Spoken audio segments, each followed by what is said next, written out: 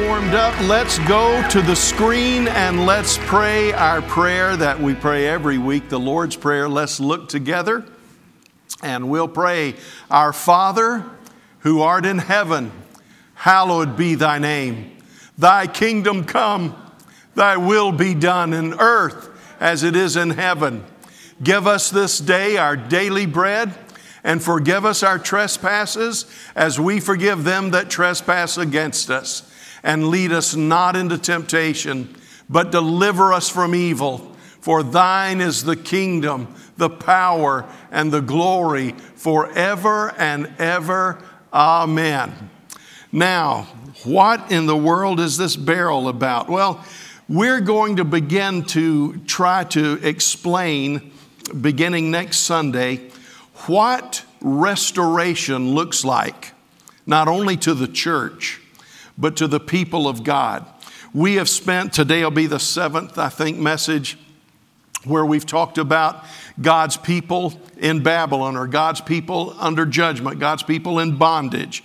But I want you to remember that Jeremiah, with all of the preaching he did, Ezekiel, with all the preaching that he did, Daniel, with all the preaching that he did about judgment, they all said, but God is going to restore. God is going to restore. In case you haven't cheated and read the end of the book yet, God wins. The devil is defeated. You win. Now, God gave them 3 commissions, and this is not my sermon. This is just introducing to you where we're going as we wrap this first part up, the first part of fighting the good fight of faith. We'll still be talking about that, but we're going to be focusing on, there is the dynamic of living in the dark days. That's where I think we are. But there's also the dynamic of what to do when God begins to breathe recovery into us. And when God sent Judah back into the land, he gave them 3 assignments. Number 1, they were to rebuild the temple of God. Loved ones, the number 1 assignment in every one of our lives, every one of us, the number 1 thing God does when you become a Christian, when you say, I want my life rebuilt, is the presence of God is restored. That's number 1. You say, boy, I got a lot of work. Nothing's more important than welcoming the presence of God. That's why before he rebuilt the walls, that's why before they would rebuild an army, that's why before they reworked the fields in their fullness, the first thing that Israel did was to rebuild the house of God. Because a life that is being restored begins with putting God back on the throne. Don't think that you have to get your life straight and then he will come in. He said, I will never reject the one that comes to me, and whoever comes to me, I will never cast them out. Now, the second thing he was going to tell them to do after they rebuilt the house of God, they needed to rebuild the walls of the city. They needed to rebuild the walls of the city. Now, I would have thought that the walls needed to be rebuilt to take care of the temple. But I have long since found out that God is able to take care of himself. And once we put him in the place of centrality, then he does something phenomenal. He begins to work on rebuilding the walls of our lives. I think Jack Hayford, I think he called it rebuilding the walls of your personality. And he talked about how the people, once they got the presence of God in, the next thing that they were to do is to rebuild their lives so they could become the city and the nation that God had called them to be. Now, the third thing is they were going to restore the culture. The culture, especially by the Assyrians. The way the Assyrians dealt with things was to destroy the culture, so that there was nothing to come back to. So the people of Israel had to come and rebuild a culture, rebuild a life of holiness. But the thing that I want us to focus in on the next few weeks, and we're going to take a break for Easter and that sort of thing. I know that. But the best thing I know to do to explain to you the way this works is to say, every one of us, our lives is sort of like a whiskey barrel. Now, no, it's not anything to do with whiskey. But it's something that we need to understand. This is the way the walls of our lives are. We say, well, I hope none of you are smelling like this too, but we say that our lives are, well, Jesus is here. Now, Lord, just fill me up. But you've got to remember, the walls are down. Some of the walls were untouched. Some of the walls were down just a few feet. Some of the walls were down halfway. Some of the walls were down almost to the ground. But you know what? If I wanted to fill up this barrel, if this is a standard whiskey barrel, holds 53 gallons, you say, well, then I've got 53 gallons of stuff I can do for the Lord. But not if your walls are down. You see, I've got pieces here. I've got whole sections where I say I'm ready to fill up. But you know what? The real actuality is I can't get any fuller than this right here because there's a gap here. And we have tried to live the Christian life the wrong way, I think, in so many instances. We've said, well, this is my barrel and I'm a 53-gallon Christian. Well, not till you get the holes fixed. And that thing is called sanctification. It's where God rebuilds the walls of your life and begins to make you what you were destined to be. And that's why Nehemiah had to spend so much time. He rode around the city and he examined the walls, every place that he went. And he said, there's a lot of work that needs to be done here. The wall's totally missing here. The wall's halfway up here. He said, for us to restore what God intended, we've got to restore the walls and rebuild the walls. You see, you are saved when you get the temple rebuilt. When God comes back into your life, you are saved and you're going to heaven. But there is this thing called sanctification where you begin to rebuild what sin has done in your life.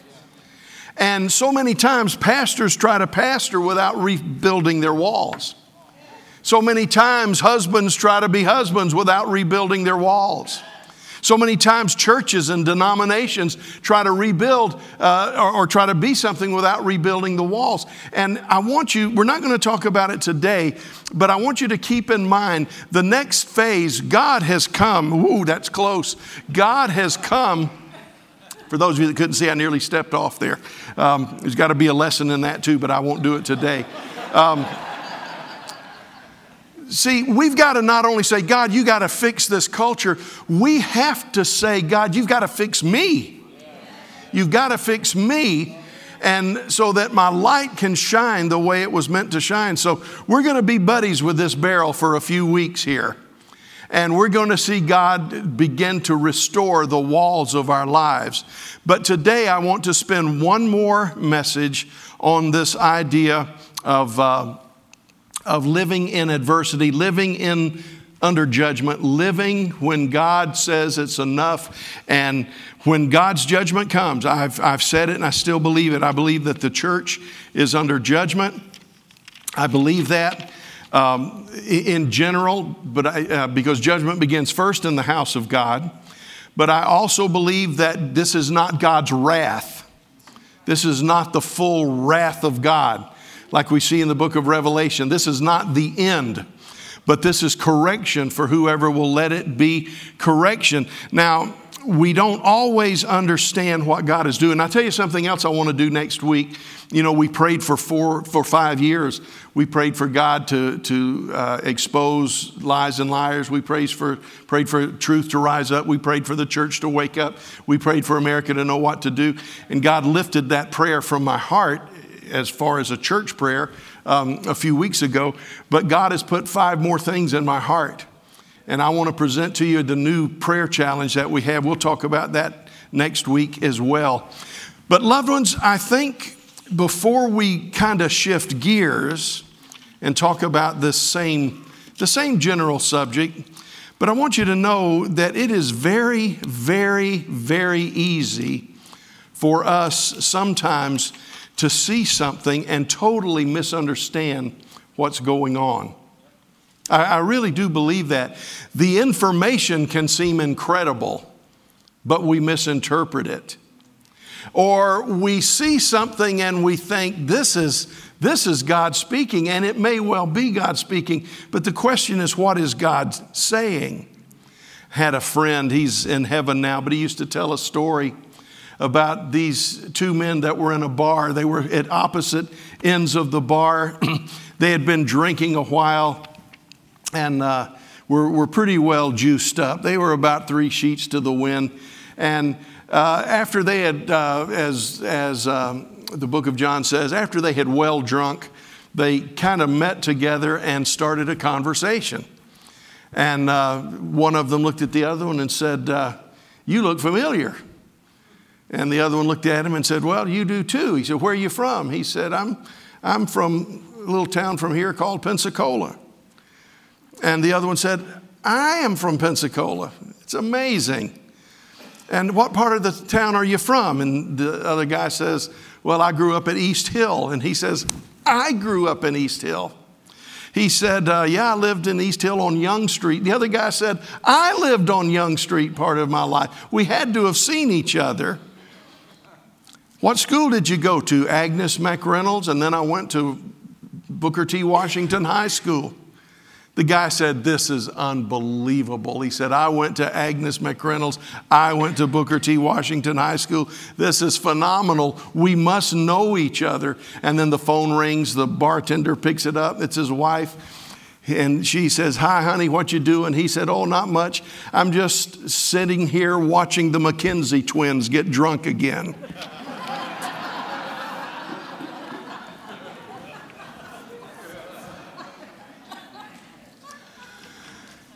Loved ones, we have been through a year when we've heard a lot, we've been told a lot, we've seen a lot, but I don't know if we're accurately interpreting what we've seen.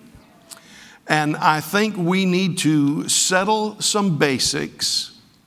That's what we've been trying to do over the past year. I told you that I felt the Lord speak to me way back in the summer or late spring, and say that the preaching over the rest of the year into the beginning of 2021 would be the most important preaching that most pastors have done in their life. Because the pastors have to make decisions on which way the church is going to go. God forbid that we have something as horrendous as 2020, and all we get out of it is we say, thank God that's over. If that's the most we get out of it, then we're missing something of critical importance. I do believe that God is bringing a nation under judgment. I do believe that God is bringing the church under judgment.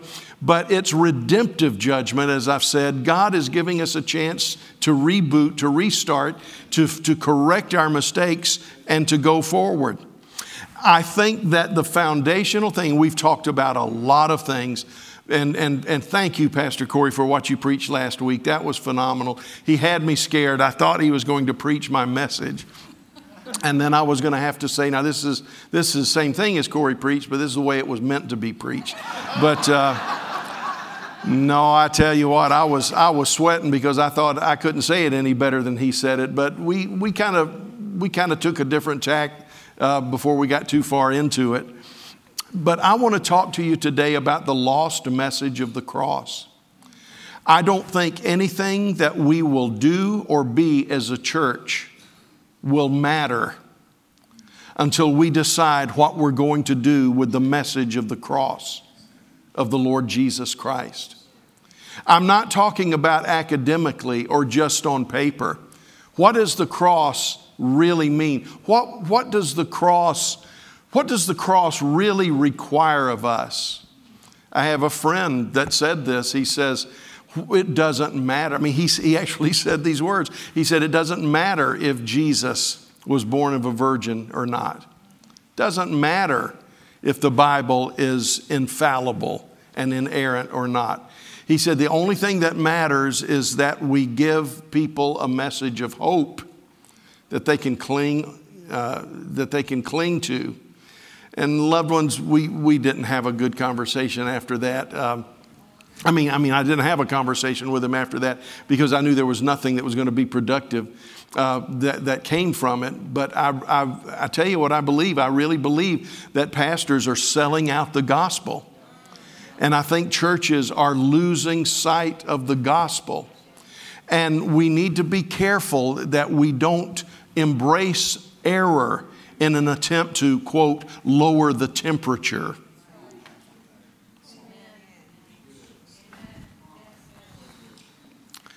This is what Paul says, "For the word of the cross is folly to those who are perishing, but to us who are being saved, it is the power of God." See, we think about power of God, we think about spiritual gifts, we think about miracles, we think about the presence of God that we feel during worship. Oh, wasn't today beautiful? Just the way we felt the presence of God. But the scripture says, if you know, all that's great, all of that is of God. But if you want to know where the power of God is, it's in the message of the cross. A church operates in power depending on what it does with the message of the cross. Paul said that there would be some who have a form of godliness but deny the power thereof. Growing up as a young Pentecostal, we pointed to all the other churches that weren't Pentecostal. We said, they got a form of godliness, but they're denying the power. No, they weren't. I mean, that wasn't what that verse was about. I mean, I have known churches that denied the power. But loved ones, when we look at verses like that, the question we've got to ask is not how many people have goosebumps, not how many signs and wonders occur, as important as signs and wonders are. The question we have to ask is, what is the message of the cross? What are we preaching about the cross? For it is written, I will destroy the wisdom of the wise, and the discernment of the discerning I will thwart. Where is the one who is wise? Where is the scribe? Where is the debater of this age? Has not God made foolish the wisdom of this world? For since in the wisdom of God, the world did not know God through wisdom, it pleased God through the folly of what we preach. I love this translation. King James says, through the folly of preaching. I always thought when I was a young preacher that what I was doing was stupid because the Bible says it was folly. You know, get up there and preach with your hair in your eyes and spit and stomp and, oh yeah, that must be foolish. But loved ones, it's the scripture never calls the act of preaching foolish.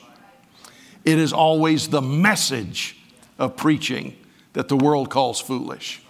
The message of preaching, the message that we preach that is called foolishness. It pleased God through the folly of what we preach to save those who believe. For the Jews demand signs and Greeks seek wisdom, but we preach Christ crucified. He says, this group demands this group demands this, but we don't please either one of them. We preach Christ crucified, and it is a stumbling block to the Jews, and it is folly to the Gentiles.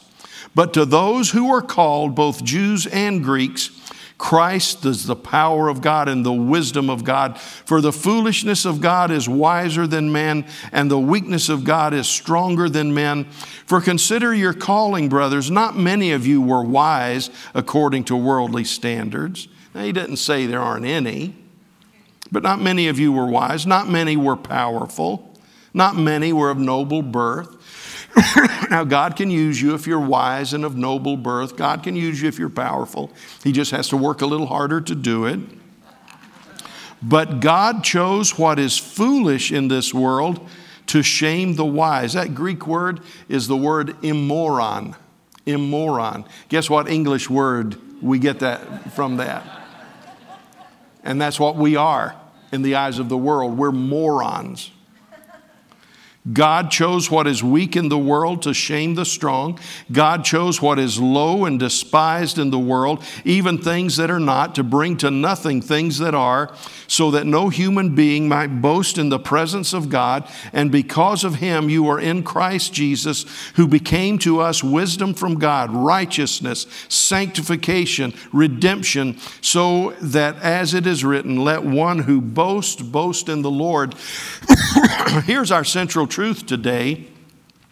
This is from Bruce Shelley's church history book. Christianity is the only major religion to have as its central event the humiliation of its God. Christianity is the only major religion to have at the heart of its existence, the core of its message, the humiliation of its God.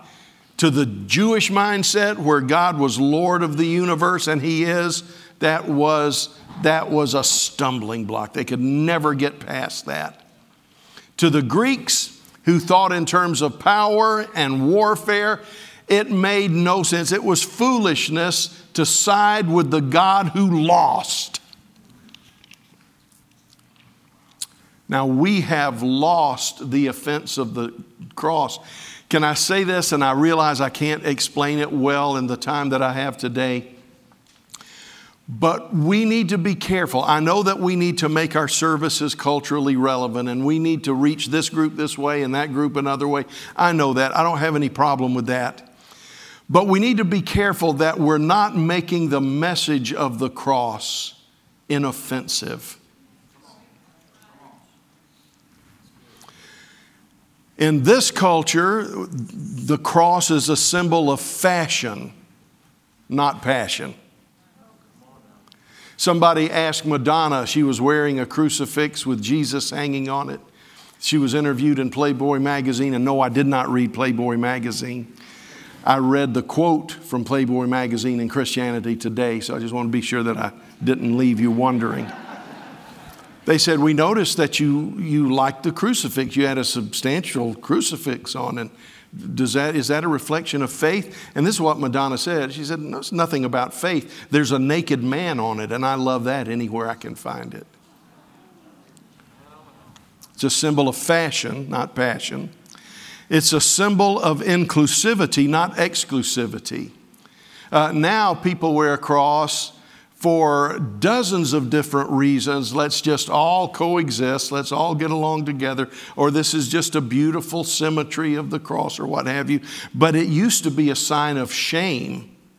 And the early Christians were dishonored by being marked with the cross. It has become a symbol of mysticism, not true spirituality. It has become a symbol of entering with Babylon, not coming out of Babylon. You've seen the bumper sticker, coexist, and there's a cross and all sorts of other religious symbols on it. The cross means we come together in Babylon, but the scripture says those of us who understand the cross, we come out of Babylon. And Hebrews 12:2 puts it this way: Jesus endured the necessity of the cross, but despised the shame of it. Now, the word that's used to describe the cross is skandalos. We get scandal from it. The message of the cross is seen as a scandal to both Jews and Gentiles. If you don't see the cross as a shame-filled scandal, you don't know what took place on the cross.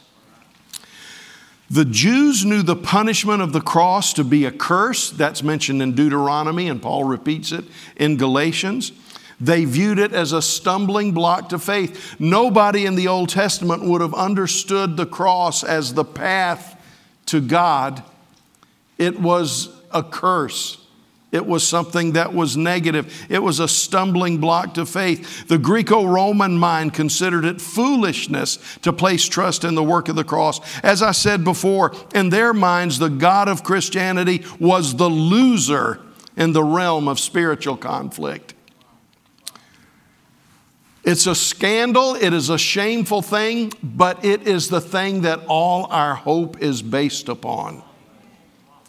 And God help us to understand that we don't need to make the cross inoffensive, because the moment we succeed in making the cross inoffensive is the moment we've lost the power of the cross and the meaning of the cross. You say, well, Pastor, you just need to understand what the cross is. I think that's a good idea. We say, well, it's our baggage because everybody's got to carry their cross. It's our baggage. No, a lot of our baggage is not even necessary. A lot of the baggage we carry is because of our own foolishness, our own sin, our own unforgiveness. No, I understand we all have baggage, but the goal is to get rid of all your baggage. You know, we blame others for the struggle in our life, and because we won't forgive or we won't let go or we won't give it to God, and I know that's easier said than done. I know that. But let me tell you this. There's a lot of things in Christianity that are easier said than done, but the best option is not disobedience. We press through and we learn. The message of the cross is not baggage. If I carry baggage today, it's almost without exception because of unforgiveness or lack of understanding or just poor perception. I don't have to carry baggage. I have to carry my cross, but I don't have to carry baggage. And thank God as we move through life, we're finding a way to drop more and more baggage. Okay. Now, my goal is to let go of all these big suitcases, and the only baggage I have, I want it to be a fanny pack. That's all I want to carry. And I want to get rid of that eventually. Number 2, the cross is not your thorn. Paul talked about, well, I have a thorn in the flesh. You know, I've actually had people tell me, well, you got to understand. I mean, I literally had someone tell me this. I am such an attractive person that the thorn I have to carry is that I'm attractive. And I have to fight temptation all the time. And I said, you've got some baggage, but it's not what you think it is, you know. We laugh, but you know, we do that. No pastor understands me. No church lets me blossom to my potential. No Sunday school class understands the wisdom that I have to give. No, loved ones, we are carrying such trash and we think it's our cross to bear. No, it's baggage from your past, from your insecurities. You may have a thorn, but I want to tell you something about a thorn. A thorn is something that may be life-altering, but it's something that we bear exclusively for God's glory. If all you can do is complain about it, it's not a thorn, because that's your glory. The cross that I carry is not baggage, it's not a thorn. The cross that we must carry is what we carry or endure when we accept the trouble and difficulty that comes along with believing in Jesus and following Him. Jesus carried His cross, but why did He carry the cross? Because in the garden He prayed and said, Lord, if there is any way your will can be accomplished without me doing this, let me know. Nevertheless, if there's no other way, I'll carry this cross. The cross that we carry, the thing that we endure when we accept the trouble and difficulty that comes along with believing in Jesus and following Him. Now, in America, this is number 4 on your outline, we have become a culture that embraces a dangerous mix. The cross is volatile in America, and I'll tell you why. Because Americans over the past, 10, 15 years or so, maybe longer, maybe less. It depends on where you start your study. But we believe we have a right to not be offended. We think it's in the Constitution somewhere. I have the right to not be offended. And the rights of others are subjugated by that perceived right to never be offended by anyone for any reason. America has bought into the stupidity. Let me be kinder. America has bought into the smart thinking challenged idea that we have a right. Our children go off to college and think they can boycott and protest anyone who speaks because they are offensive to some people. And so what happens is if I have the right to not be offended, I haven't noticed at the same time we have become a nation that is offended with everything. with everything. Now you say, Pastor, you're getting political now. No, I'm just talking common sense. We have a society where nobody has a right to offend us, and we have the right to be offended over anything. So what it boils down to is we are moving and embracing with all of our heart the book of Judges, where it says twice at the beginning and at the end that there was no leader because everyone did what was right in their own eyes. The result is that anything that offends me should be illegal. Anything that offends me should be punishable by shaming, by shunning, by fines or imprisonment. So we're in a culture where everything is offensive, and you don't have the right to present anything that's offensive to me. So what do we do when the core of our message is scandal? What do we do when the core of our message is offensible to all flesh? Well, what many churches have decided to do is we'll change the offense of the cross. We'll make it wonderful. We'll put little Fruit Loops on the edges of the cross so that it's more palatable. Loved ones, the sin that God is judging American churches for is that we have lost the offense of the cross and we have substituted it with another message. Now, how did Christianity lose the offense of the cross? Hey, we're trying to hurry here, so stay with me. I've said this before. I don't need to spend a lot of time here. But the Scripture says where there is no vision, the people perish. The people are unrestrained. And loved ones, I know that we've used that for 30 years to say that a church has got to have a vision, because if we don't have a vision, people perish. And I'm not trying to just beat a dead horse, but it's important that you understand that's not what that Scripture is saying. That Scripture is not saying a church has got to get a good vision statement. That statement is saying this: when a culture moves away from divine revelation, people perish. See, in America, you can be forgiven anything except saying there is an absolute truth. And when we move away from absolute truth, then everyone does what's right in their own eyes. We raise up a generation of college students that don't understand if you're going to build a building, that's wonderful, but you've got to have a foundation. And you can't have a foundation that shifts and changes and is made of insufficient and inadequate material. So the writer in the Old Testament says, if the moment a nation sets aside the revelation from God, the unshakable, undeniable, authoritative truth, then people begin to perish.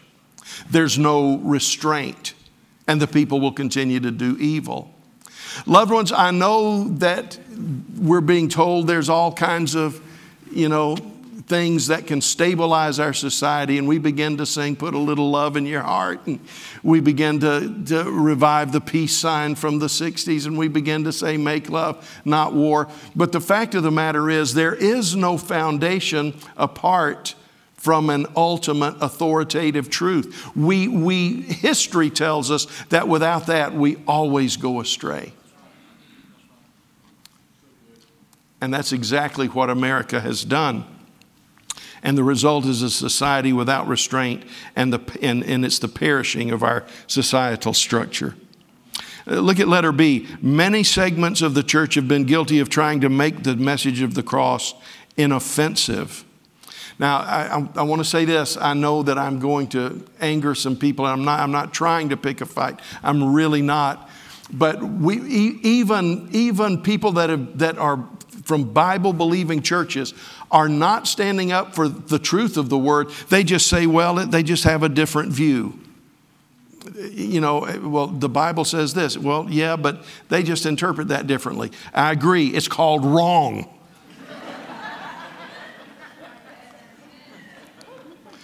Does God give us a Bible that's as utterly unknowable as the Bible that churches are presenting today? Well, we have all of this stuff, but we don't really know what God meant. Loved ones, it goes back to Romans 1. It goes back to Romans 2.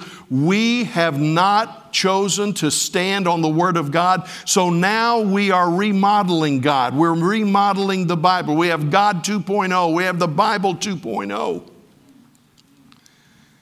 And we have people saying that doctrine doesn't matter. Corey did a masterful job talking about this last week. And I know this sound, we don't want to become like the fighting fundies of 100 years ago. The fundamentals, they were called the fighting fundies because they weren't known for their doctrine, they were known for their fighting. We don't want to become the fighting fundies. But I want to tell you, we will be no more successful than the churches and institutions of the world if we try to lessen the Word of God and make it something less than it is. The Bible is not unknowable. God's will is not unknowable. I know what some people are doing. They are so devastated because they see people that they love that give no consideration to the Word of God. Loved ones, the approach to that is not to forsake the Word. The approach to that is to love the others into the kingdom. We've lost the offense of the cross. Let me give you just 3 examples of ways we have lost the offense of the cross. Number 1, we have made this Bible doctrine: good works, not blood sacrifices, the basis of salvation. And a lot of people are happy to go down that path. But this is what Paul said in Galatians 5:11. He says, he was dealing with people that felt that you had to become Jewish before you could become Christian. It was the old thing that was settled in Acts chapter 15. He said you don't have to become Jewish. You don't have to observe the Jewish laws in order to become a Christian. He said, now you can do that if you want to, but he says works removes the offense of the cross. The cross is offensive because it says God suffered and died for those who are totally unworthy to receive His grace. And that is offensive. That is offensive. He says, but when you remove, he said, when you base salvation on works, it removes the offense of the cross. Everybody says, yeah, the good go to heaven and the bad go to hell. And the offense of the cross is not, the effect is not what you think it was. The offense of the cross is lost when you try to make it better. My daddy was not raised serving the Lord. He came to the Lord dating my mother. I guess you call it dating. My mom was 13, he was 18. And my mom was raised in church. He wasn't raised in church. My dad said at age 12 I was an alcoholic. He said, she told me that if you're going to marry me, she said, my daddy's an alcoholic. If you're going to marry me, you've got to leave alcohol alone. You've got to serve the Lord. And she was pretty intense. I was telling somebody a couple of days ago that they were sitting in a wagon. That's how long ago it was. They were sitting in a wagon, and my dad had asked her to marry him, and she was 12, and her daddy said that's too young to marry, so they waited a few weeks till she turned 13. And so they were counting down to the wedding, and my dad reached over, and this is the most he'd ever done. He said he just put his leg on just right above her knee. He said she looked at me, and he said, I thought I was home free. And then there was a right uppercut that hit me, knocked me out of the wagon onto the ground. He said, and that little 13-year-old fiance said, ain't none of that till we get married. Well, my dad's introduction into the kingdom was a rough one.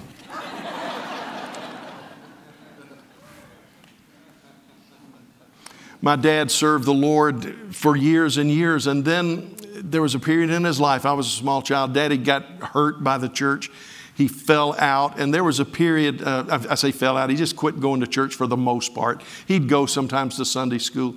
But during the 60s, there was a period of several years that he just nursed that offense. He nursed that wrong. And I noticed when I was in my later teens, before I ever left home, my dad just started doing all kinds of things different. He quit this habit, he quit that habit, he quit the other habit. And it went on for several weeks. And all of a sudden, my dad wants to go to church on Wednesday night. He didn't go to church at all during that time, except just a token appearance every now and then. And he went to church that night and gave his heart to the Lord, gloriously rededicated. And I said, Daddy, why? He said, I've been wanting to do that for months. I said, Daddy, why did you wait so long? And this is what he said. He said, I've been working for weeks to be worthy of his forgiveness. And I was just a teenager. I said, Daddy, none of that was necessary. You come as you are.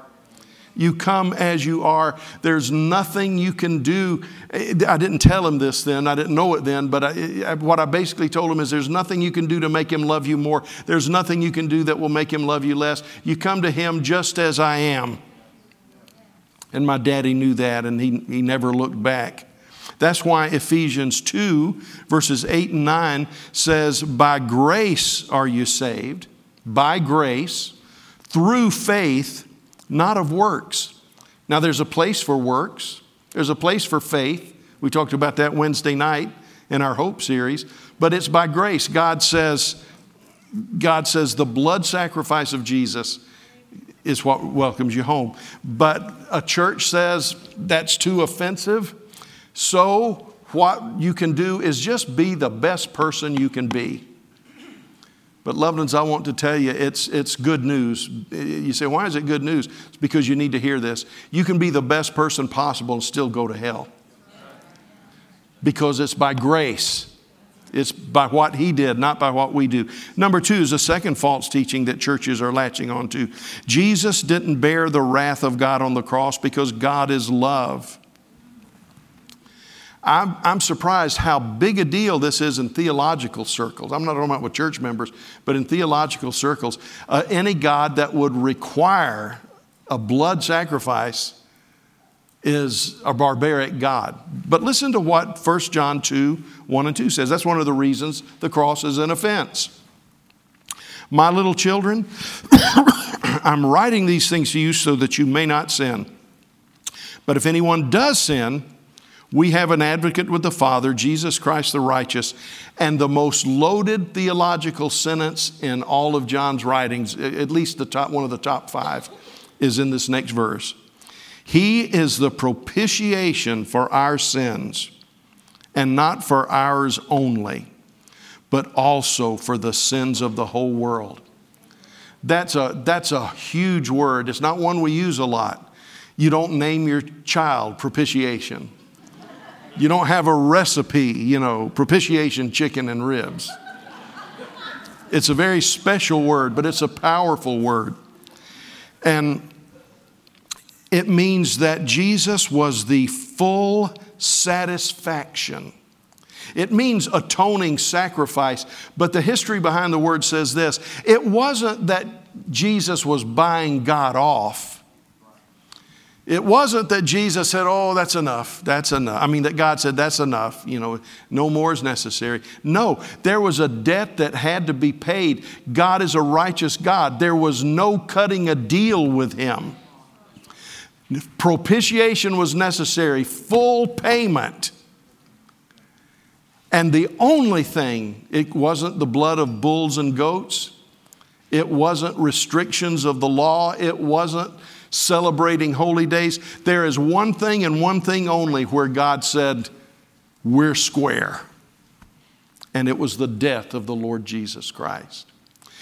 That is the only thing that sufficiently satisfied the wrath of God.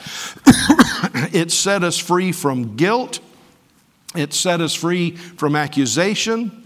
It set us free from death. And that's why John would later write this, "Behold, what manner of love the Father has bestowed on us, that we should be called the children of God." That verse is so powerful, and it means literally that we don't even have an adequate word in English. The closest word in English for us is alien. What alien kind of love? But it doesn't mean like alien. It means what love that must be of another dimension. There's nothing on earth to compare to the love of God that was shown that makes us the children of God. Churches also try this. Jesus is not the only way to salvation.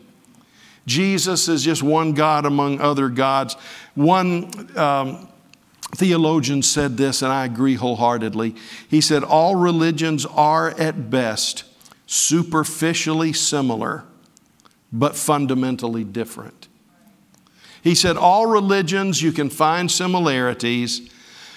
They're superficially similar, but fundamentally different. Let me tell you what the world says about the cross. This is Swami, I just call him Swami Joe because I can't pronounce his name.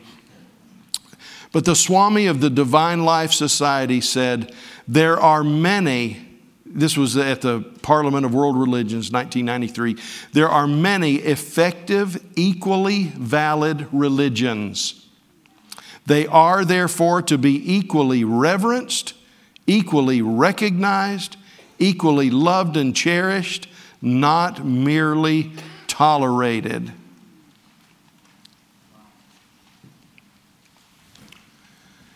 You see, the church has begun to say that good works, not blood sacrifice, are the basis of salvation. The church has begun to say that God is love and there wasn't a necessity for all of this wrath on the cross.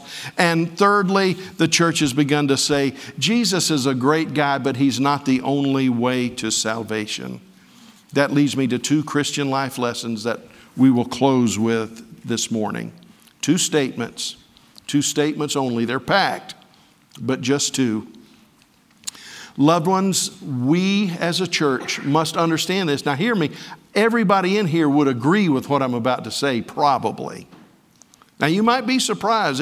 There have been, I don't know, maybe a dozen, 15 people through the years that have wanted, maybe more, now that I think of it, probably more, that have wanted to be members of Christian Life. But when you get right down to it, they like the church, they like the worship, they like the feeling, but they don't believe that Jesus is the only way to heaven. You say, well, who are they? They never made it to membership. They never made it to membership. Now, we told them they were welcome to come, but sooner or later they left. This is going to sound harsh, but I need to say it. I need to be sure you hear it. There is only one message that can save us, and it is the message of the cross. Jesus, who died a fully substitutionary death, absorbing the wrath of God, and salvation is offered to us not for our good works, but because of His good work on the cross. That's why it's called the foolishness of the message, or foolishness of preaching in King James. It refers to the message, not the act of preaching. Listen to me. The gospel is designed to be I'm trying to hurry. The gospel is not designed to be attractive at first glance. A church that tries to make the gospel attractive at first glance, even if their intent is to make it more palatable to people, they're going to find that it backfires on them, because the message of the cross is an offensive message until the Holy Spirit touches our heart in regard to sin, righteousness, and judgment. See, Jesus said when the Holy Spirit has come, He will tell you the truth about sin. He will tell you the truth about righteousness. He will tell you the truth about judgment. You see, until the Holy Spirit opens our eyes to the truth about those three things, we can accept all kinds of gospels, and none of them are saving. I want you to understand, the gospel message is not an innately attractive message. You say, oh, Pastor, I love it. It's because your eyes have been opened by the Holy Spirit. It's because you know Him. but not to the world. This is what Isaiah said, looking at Messiah. He said, there is no beauty we should see in him. I had a fella preach a sermon in hermeneutics class when we were in Bible college.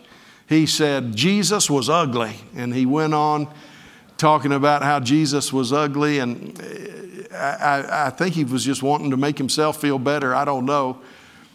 But at the end of it, the professor so beautifully said, hey, it's not that Jesus was ugly. He says what this means is that his presentation of Messiah, there was nothing about it that we'd say, oh yeah, that's beautiful, let me buy into it. There was nothing that we should desire of him, no beauty that we should find in him until we understand the full truth of the gospel. Can I tell you something, loved ones, and especially to our younger generation, you need to understand this. You must first know that you're damned before you can be saved. You must first know you're lost before you can be found. I told Wednesday night about how I grew up in church. There's never been a time in my life that I didn't feel like I loved Jesus. I never went through a period of rebellion that lasted more than 15, 20 minutes. I'm not saying I was a good boy. I'm just saying I was raised in church, in a good church, praying parents. God's been so good to me. But even though I feel like I loved Jesus all my life, when I was a little boy in Booster Band, everybody come up and sing in Booster Band. At the end of Booster Band, we'd sing, into my heart, into my heart. Come into my heart, Lord Jesus. Come in today. Come in to stay. Come into my heart, Lord Jesus. I prayed that with all fervency. I prayed that with all energy. But there came a day when I was passing out of innocence into accountability. And I can tell you when it was. And I knew that day, even though I had never consciously gone astray from my church upbringing, I knew that day I was lost. I was a sinner. I had broken God's law and I had broken God's heart. And that day I came to an altar that I'd been to every Sunday of my life to pray in the Booster Band. But that day I came to the altar understanding that I am a young man. I mean, just a little fella, elementary school, but I'm a young man who has broken God's law and I've broken God's heart. And I want to do more than just know Jesus as the gentle shepherd. I want to know him as the Lord of my life. It's the only message that can save us. I had to become damned before I could be saved. I had to become lost before I could be found. Now here's the second thing. Pastor, if what you're saying is true, how do we present the cross in this secular society? These are three things that I just think we need to tweak. And again, I think Corey probably did a better job of this last week than I'm doing this week. But here's number one. We have to share our message of faith with unbelievers. This is not the time to circle the wagons and say society hates us. This is the time to spread the message. This is the time to spread the message. In his book, The Church in Babylon, this is what Erwin Lutzer says. God said, this is talking about the importance of the message. God says, in effect, I think so much of what Jesus did when he died on that cross that I can even forgive a criminal if he believes in Jesus, but I cannot forgive a sane, decent, tax-paying American who doesn't believe in Jesus. Loved ones, we have got to reclaim the offense of the cross, and we have got to, in our preaching, not tell everybody that you're inherently connected with God, and he just wants you to recognize that. We are separated. All we like sheep have gone astray, and the Lord has laid on him the iniquity of us all. Number two, how do we serve in this community? By lovingly, unselfishly serving our community. See, again, the church, when persecution begins, the church through the years has a tendency to withdraw. But when persecution begins, that's when we need to serve. One theologian said, tell me how much you've entered into the world of those around you, and I can tell you how much you love them. Treat every person as one for whom Christ died. And not only that, but treat them as though they were the only one for whom he died. And here's the last thing. This is tough. This is tough. Okay, what did we say now? In number one, share our message of faith. Share the right message of faith. Lovingly, unselfishly serve our community. Here's number three. By accepting rejection without retaliation. But I say to you who hear, love your enemies, do good to those who hate you, bless those who curse you, pray for those who are abusive to you. Whoever hits you on the cheek, offer him the other also. And whoever takes away your cloak, do not withhold your tunic from him either. Loved ones, it is the principle. The kingdom grows by the principle of opposite behavior. Paul said to the Corinthians, up to this present hour, we are both hungry and thirsty and are poorly clothed and roughly treated and homeless. And we labor working with our own hands. When we are verbally abused, we bless. When we are persecuted, we endure it. When we are slandered, we reply as friends. We have become the scum of the world, the dregs of all things, even until now. And Peter says this, for you have been called for this purpose. This is why you're called. Because Christ also suffered for you, leaving you an example that you would follow in his steps. He who committed no sin, nor was any deceit found in his mouth. And while being abusively insulted, he did not insult in return. While suffering, he did not threaten, but he kept entrusting himself to him who judges righteously. Loved ones, I want to tell you, this is the challenge I want to give you. For the next 30 days, turn off the thing that fuels your anger. You say, I know what you're saying, Pastor. Don't watch the news. Nah, I don't know if you need to watch the news or not, but I tell you what you do need to turn off. You need to turn off so-called Christians that get you so upset you can't see straight. You need to turn off the social media that has made you hate church and hate your fellow brothers and sisters and renounce all things that have worked for you.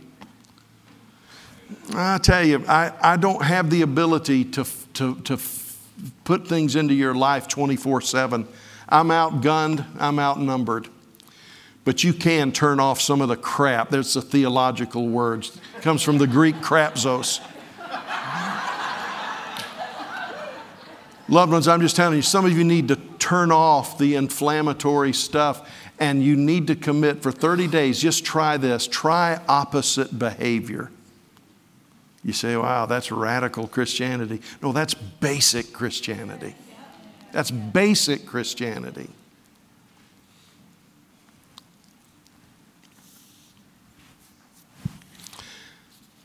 This is where we are. I believe we are at the time. We are at the time. We're talking about a harvest, and we're ready for the harvest. And I believe that we're entering the era of the harvest. But I tell you what I really feel. I really feel this. I feel that we've got to decide where we are at this beginning of the harvest. Are we ready to plant seeds that are going to make the harvest come? You say, oh, well, the seeds have already been planted.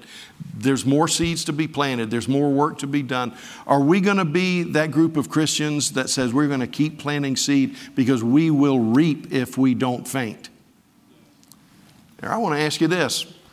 Are you that kind of Christian that was set to be cut down and just moved out of the way because it never produced any fruit? And the worker said to the owner of the land, he said, Master, give me one more year with this tree. Give me one more year with this plant. Let me dig around it. Let me work around it. Let me see if I can change the trajectory of where it's going. And if things don't change, then do with it as you will. Now, I know that's not very popular, and I know it doesn't sound very loving, but loved ones, I think that's where the church of the Lord Jesus is. I think denominations are there. I think districts are there. I think church leaders are there. I think pastors are there. I think churches are there. I think Christians are there. We're at the point where we need to decide, how am I going to spend the energy and the years that I have left? Am I going to let critics dictate the way I spread what seed I have? Or am I going to open my life to the work of the Holy Spirit, where He says, I'm going to do a deeper work in you and you can change? Loved ones, the message of judgment is you can change. You can change. Well, Pastor, I've been done wrong. We've all been done wrong. We've all been misunderstood. We've all been mistreated on some level or another. And that means two things. That means, number one, we must not lessen anybody's pain. When I say we've all been hurt, I don't mean your hurt is nothing. Your hurt may be far worse than mine. But what I'm saying is you are not unique in this world in the way you've suffered. Your decision is, am I going to focus on my pain, or am I going to let God do something phenomenal in me? You got to decide that, because the church is going on. The kingdom's going to be built. The question is, are we going to be a part of the building, or are we going to just be moved over as spectators? That's the decision we've got to make. Father, as we wrap it up today, thank you, Lord, for letting me do the altar service first. Thank you for setting people free from depression. Thank you for helping folks with accusation. Now, Lord, I know we're going to shift gears next week and begin to go in a different direction. But Lord, what I want us to understand